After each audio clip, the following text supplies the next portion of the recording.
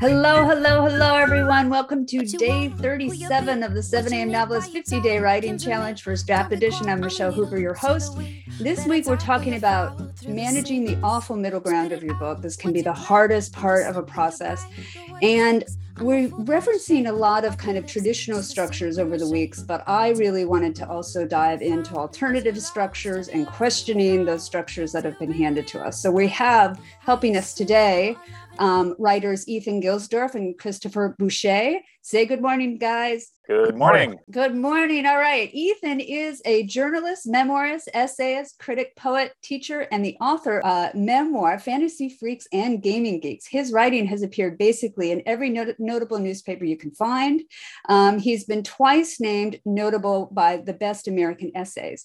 He teaches creative writing at Grub Street in Boston, where he leads the Essay Incubator program, which is similar to my program. He also leads writing workshops for nonprofit social justice organizations.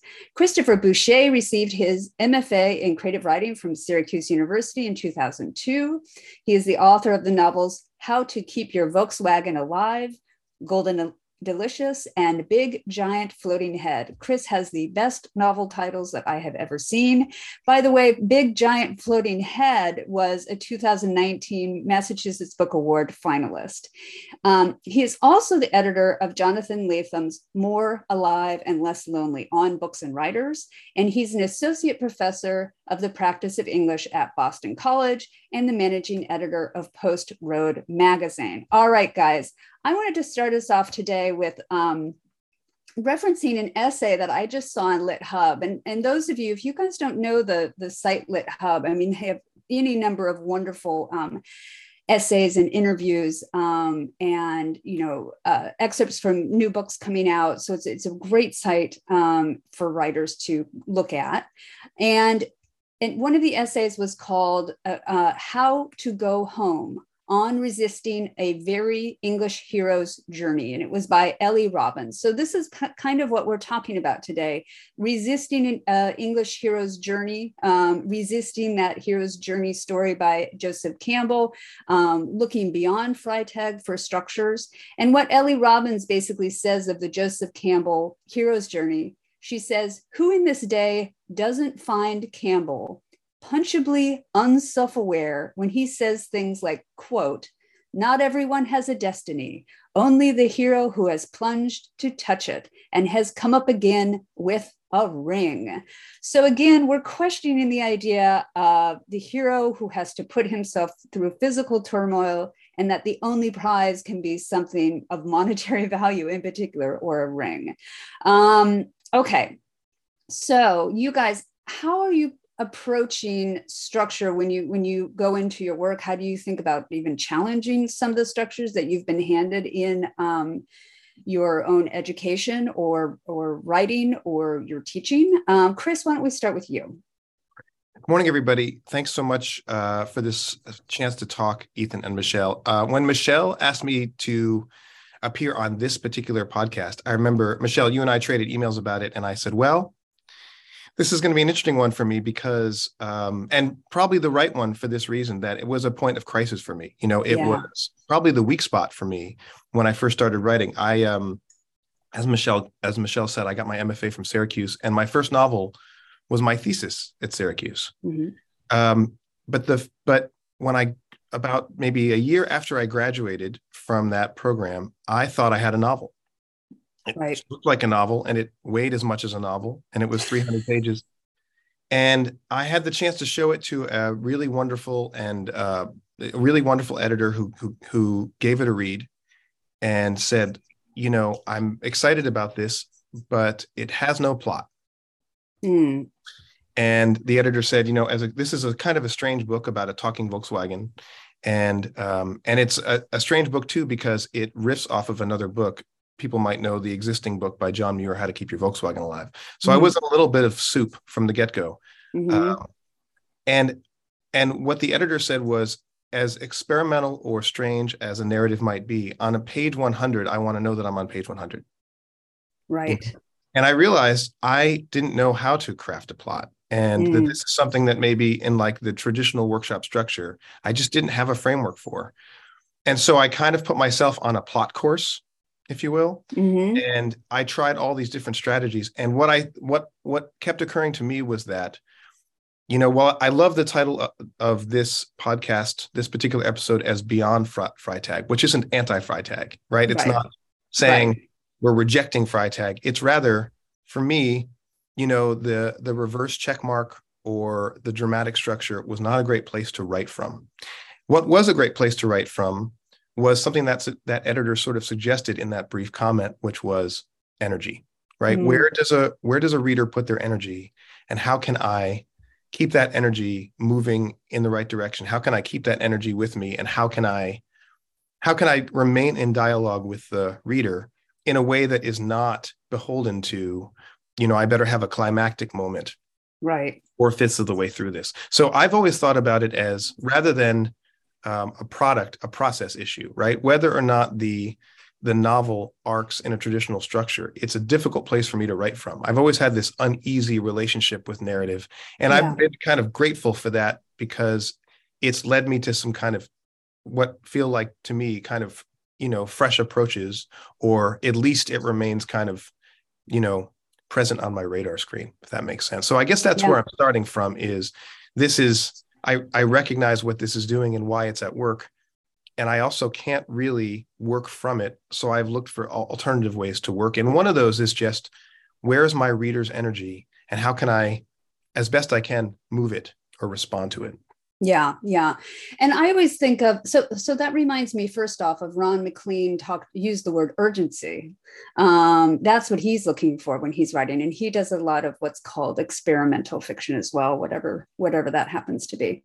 And then I also talk about, we have structures that are handed to us, though a lot of them can be kind of Western structures, and we'll talk about that, because there's some other structures that have been ignored, or when Western writers find them, they pretend that they're new and they're actually not.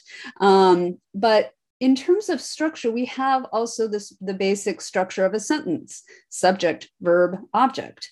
And that basic structure is very, very helpful to us. Otherwise, we're not going to be able to communicate if we don't have that basic structure. And then, of course, that structure becomes more complex.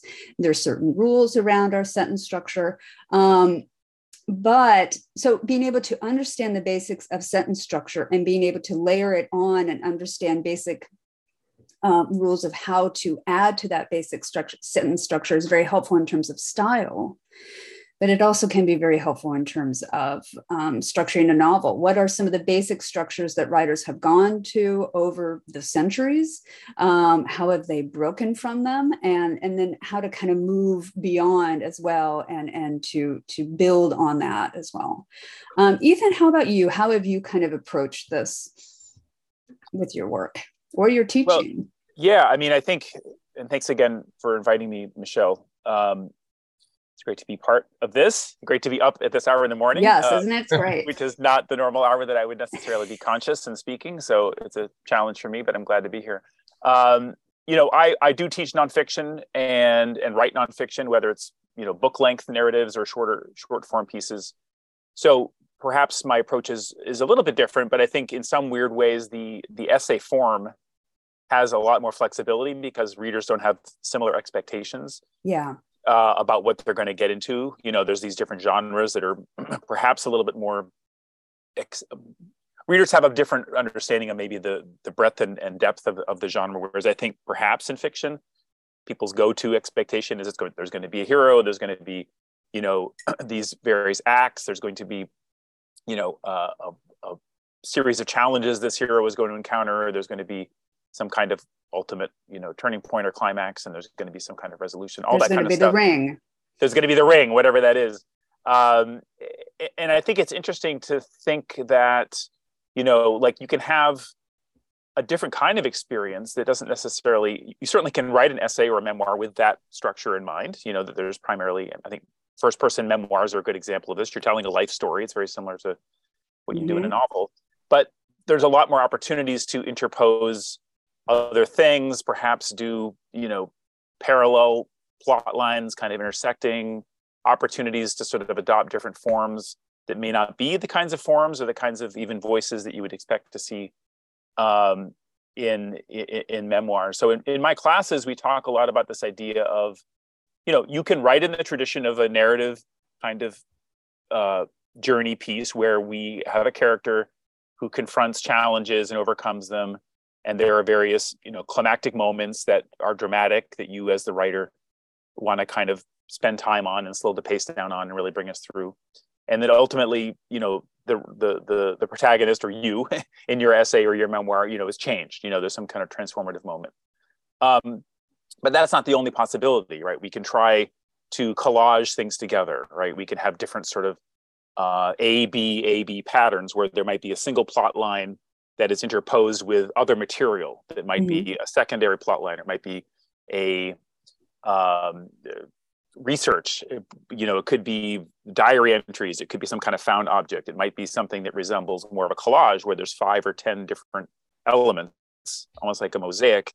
And the reader's job is to kind of make sense, make their own connections between these things. And it doesn't resemble, the Freytag, like we get to the certain point where we know things are changing and then we, sort of understand that something will have changed and we sort of come to understand what that, the denouement, right? Which I was always pleased to learn that denouement means unknotting, right? Or untying the knot. You've created a knot and now you're untying the knot. Which curiously was not Freytag's vocabulary, right? Because he wasn't French.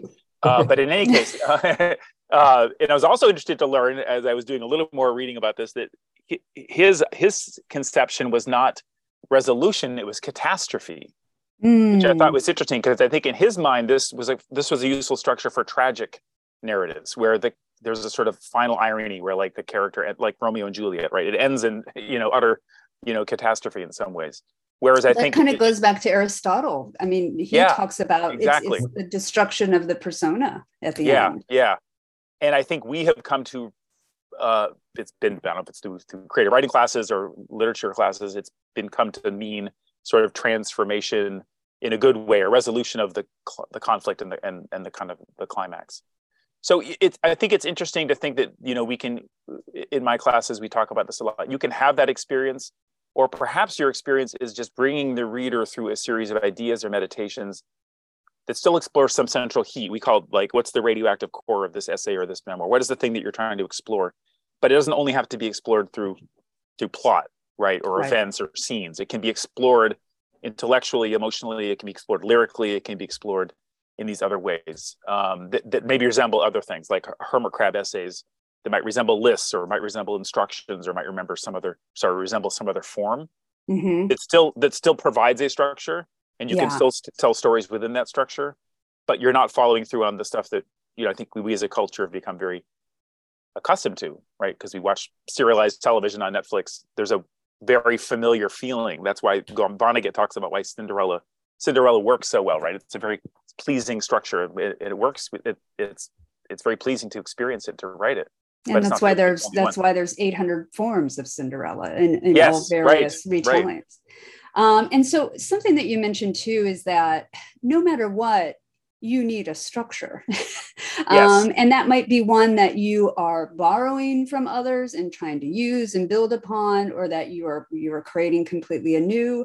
But when I taught poetry, I would have all sorts of students who really wanted to write freeform poetry, which is great. But they were really rebelling against some of the fun structures that we talked in class, which is great, but understanding that you then need to create your own structure. It's not free form. You then have the responsibility of doing double the work sometimes. And Ethan, I love bringing you in from memoir and essay, because I think looking at these other genres is very, very helpful. And the line between fiction and nonfiction has also been blurred of late. We have autofiction. We have writers like Rachel Cusk and Knausgaard who are completely abandoning the idea of the novel and questioning its importance and questioning what it is. And Chris, you also, so your big breakthrough with your most recent novel is also highly personal, and it's a very personal novel. But you were completely a fiction writer. Did you ever consider, because it was coming from such a personal place, of approaching it as not fiction, or did you always just go fiction whole hog? That's that I sort of tricked myself into that with that book. So this book the narrators or the main character, the narrators is it has my name. Right. You know, yeah. and a lot of the chapters started as standalone pieces. And then I thought, well, what happens if I take on that persona, you know? But the way that I thought about it, I mean, I'm thinking as we're talking here about a book I'm betting a lot of people who are listening know, which is Meander, Spiral, and Explode, or Meander, yes. Spiral, Explode, Jane Allison's book, which I didn't have the privilege of being able to read because it wasn't written yet when I was right. Oh, there it is, right? Yeah. And, you know, Allison talks a lot about alternative structures and forms, but talks about those as organic responses to nature, essentially, right? Like they're forms that are found in nature. When I was writing that book, I remember thinking, well, okay, and I talked about this with my editor at the time, this isn't going to work like a normal novel. You know, every chapter kind of resets. It has a different sensibility, a little bit of a different world, different problems, you know, a different reality. And so I sort of thought of it, I'm not a basketball player, but of how I understand the pivot in basketball, right? That like you can keep one foot in place, you can move in, you know, and then you can kind of move in one direction, and then you can go back to your footing. And every time I did so, and another model for this for me that I would like actually draw as I was writing that book was, I don't know if we remember those stencil sets. At least when I was a kid, I used to have those stencil sets where you could draw circles over and over and over again, and it would make this beautiful sort of, I picture this kind of flower shape in red pen, you know, and I thought, well, all of these concentric circles, or all these circles outside of the center, are these loops of the chapters, and each one of them is somehow strengthening a center. So I in answer to your question, Michelle, I think I was kind of delighted by and scared by the nonfiction fiction boundary there, you know, what is true and what is fiction. Yeah. And trying to work with that tension, but trying to do so structurally. You know, I mean, in each of my novels, I've been lucky to kind of trip into a structure and then to adopt that structure and say, okay, what happens if, you know, what happens if this doesn't work necessarily linearly, but it works radially, if you will. Yeah. Yeah. And you've also talked about that you talked about that you were in a crisis when you launched onto your last novel. And was that crisis about, did that crisis allow you just to, I guess, not give a fuck and just do what you needed to do to get the energy on the page? I mean, what was that? So that again came from something very personal. Yeah, you know, I'm sure that a lot of us do this when we're in the midst of the novel journey, because it is such a long journey, right? Where we start to kind of develop a coaching system for ourselves. And I was really lucky. That was with my first novel. And the first novel, you know, is this strange book about a talking Volkswagen. And what I kept thinking of was what it's like to open the back engine compartment of a Volkswagen and how the machine works. And so I kept thinking, instead of, let's say, dramatic structure, what if this is essentially an explication of the machine, right? What if over the course of the novel, you know, we could choose a number of metaphors. The fog lifts, something that's not clear becomes clear. You know, the machine, we know how the machine runs, right? Which luckily for me, I had this great crutch or this great assistance, which was this existing structure that I could kind of riff off of and build off of. But I ended up adopting a little bit of a different metaphor or a different narrative in my mind to replace the one I felt beholden to, which was the dramatic structure, right? Because I think, as Jane Allison suggests, if we start to think organically about this, it doesn't always apply, right? It doesn't always speak to the human experience the way that other forms in nature do, the way that, you know, I have a quote pulled up from that she quotes Ronald Sukenik as saying, "Form is your footprints in the sand when you look back." Right. And I thought at least that grounds us to the relationship between form and, you know, experience. Right. I also want to recommend Matthew Salisi's craft book, Craft in the Real World, because what he does is he takes all of our assumptions about basic craft terms and ideas, and he just reviews them again kind of undoes them. And then he also goes into a reminder of how some very important structures have come from other cultures. And so it's just a brilliant kind of breaking apart of some of our assumptions and some of the things that we think, oh, I must do this, or I must do that, or I must think of it this way. So again, that's Matthew Solis's Craft in the Real World. And I was going to have him on, or wanted to have him on, but he has to deal with his kids at 7 a.m. in the morning. So we'll get him on at another time. Ethan, you have done poetry. You've also written short stories, I think, as well. So you've done all of these forms. Not always successfully, but well, and I early on turned my back on poetry because I was like, I'm just no good at that. And apparently Faulkner did too. So I was like, well, okay, Faulkner did it, I can do it too. Tell me, like, did you ever in your process, trying to experiment with the different forms, did you ever feel this pressure of having to write in a certain way, or having to follow again a certain form, and then allowing yourself to break from that? Or do you see that in your students, that they feel that they have to write in a certain way or a certain form, and then what you give them to allow them to break from that? Or maybe you haven't felt those. Yeah. I mean, I have in one project, it was a more current, I think, somewhat abandoned fiction project. I felt very much, it was actually a young adult novel that was not entirely sure whether it was a young adult novel or whether it was a middle grade novel, and partly reflected my own ignorance of the genres. But I felt like that was an example where I felt like I was writing something that clearly had a template out there in the marketplace of what should happen in that kind of book. In fact, received some very specific instruction, like in a middle grade thing, this kind of thing should happen, and the story should look like this. In a young adult thing, it's a very different story, and here's what that should look like. And that may very well be true, but I found that expectation to be frustrating, and it revealed my own lack of, I think, skill in being able to conform to this. I don't know that that's really the way I would be able to write. I'm sure if I spent more time, I could spend, I could study it better. And I think that was probably one of the lessons I learned from that project, was that yes, I could probably get better at this if I really studied this form about what happens to this, 12-year-old protagonist or 16-year-old protagonist.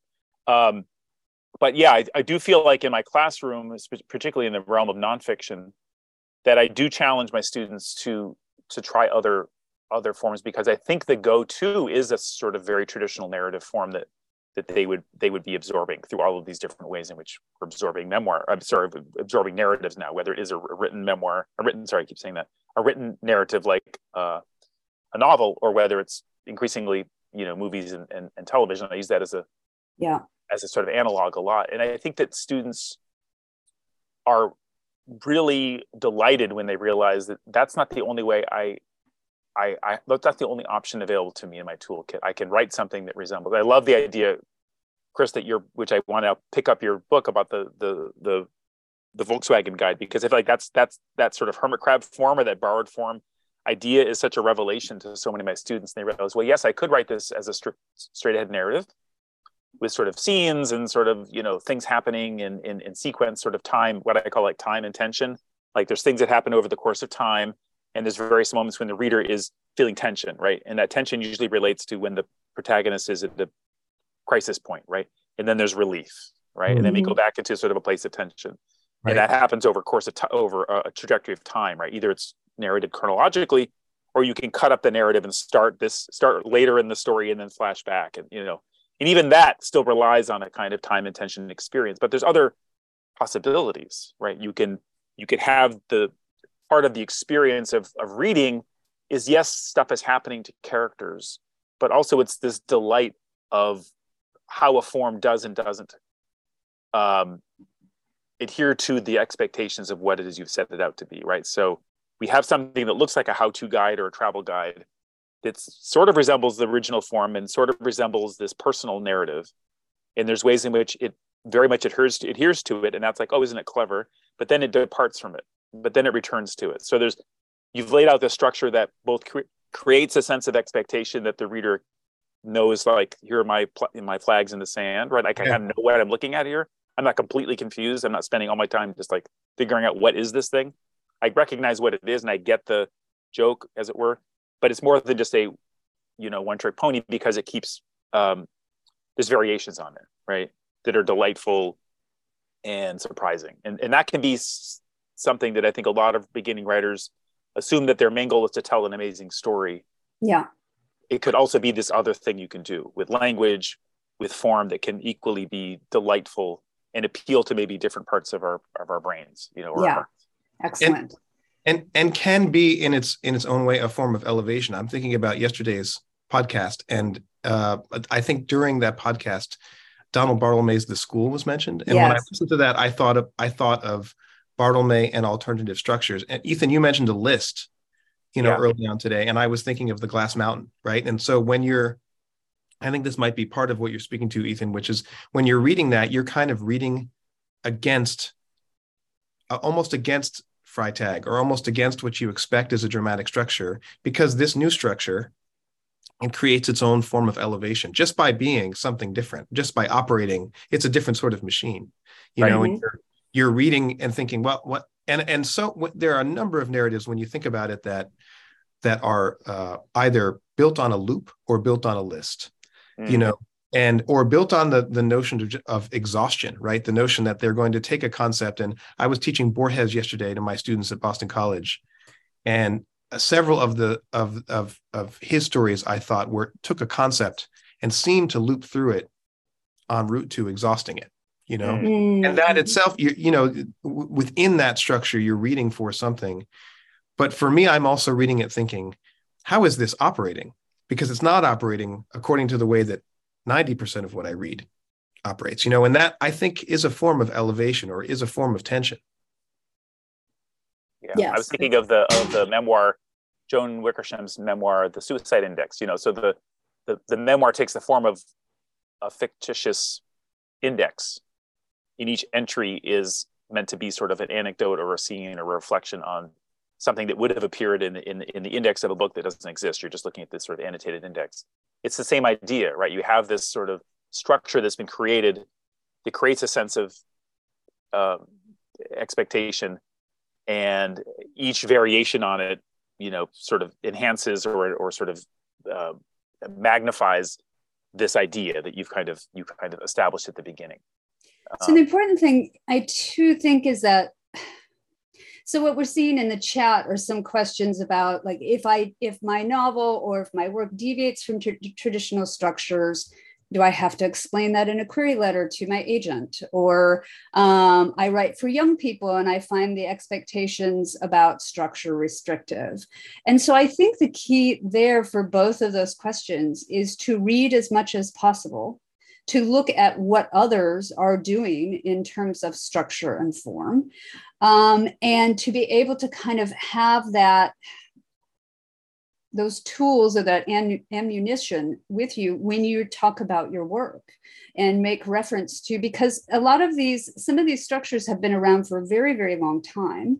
I think also of the Japanese structure. It's also used in Chinese and Korean literature and poetry, called Kisho Tenketsu, which is basically also what manga stories are built on. It's a 4-part structure: introduction, development, twist, resolution. And you also see that in a lot of graphic novels as well. So there are a lot of people in contemporary writing and modern writing that are borrowing from these other structures. And also some of them look like rock stars doing it, because they're like, oh, look what they're doing. This is amazing. When again, these are very traditional structures from other forms. So I would read as much as possible to get an understanding of what you can do, of what other writers can do, so that when you talk about your work, you're able to make references, or at least you're able to be more assured that other writers are doing these things and other writers are breaking across these expectations. We're going to have to go. Chris and Ethan, I'm just so glad to have had you on. We could have talked about this for a very, very long time.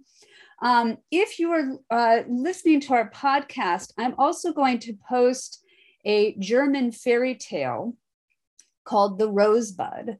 And it's a very short fairy tale that Kate Bernheimer puts in her essays on fairy tales. And it works with intuitive logic. And if you read it, it's only a paragraph.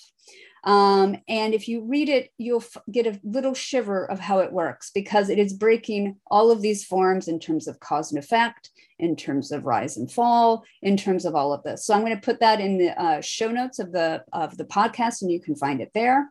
Otherwise, tomorrow, come back with us, and we are going to be talking about the dramatic question with writers John McClure and Christine Murphy, and thinking about the dramatic question in ways that are, again, what's the usual use of the dramatic question? What are ways that we can kind of undermine or move beyond the expectations of the dramatic question?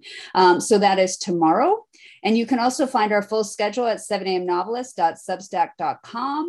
And it's very helpful if you rate and review and follow our podcast. You can find that basically anywhere on Spotify and elsewhere. Okay, I'm going to start talking because you guys need to get to your desk. And thank you again, Chris and Ethan. And I hope everyone has a fabulous writing day and is able to get so much work done today. Thank you so much.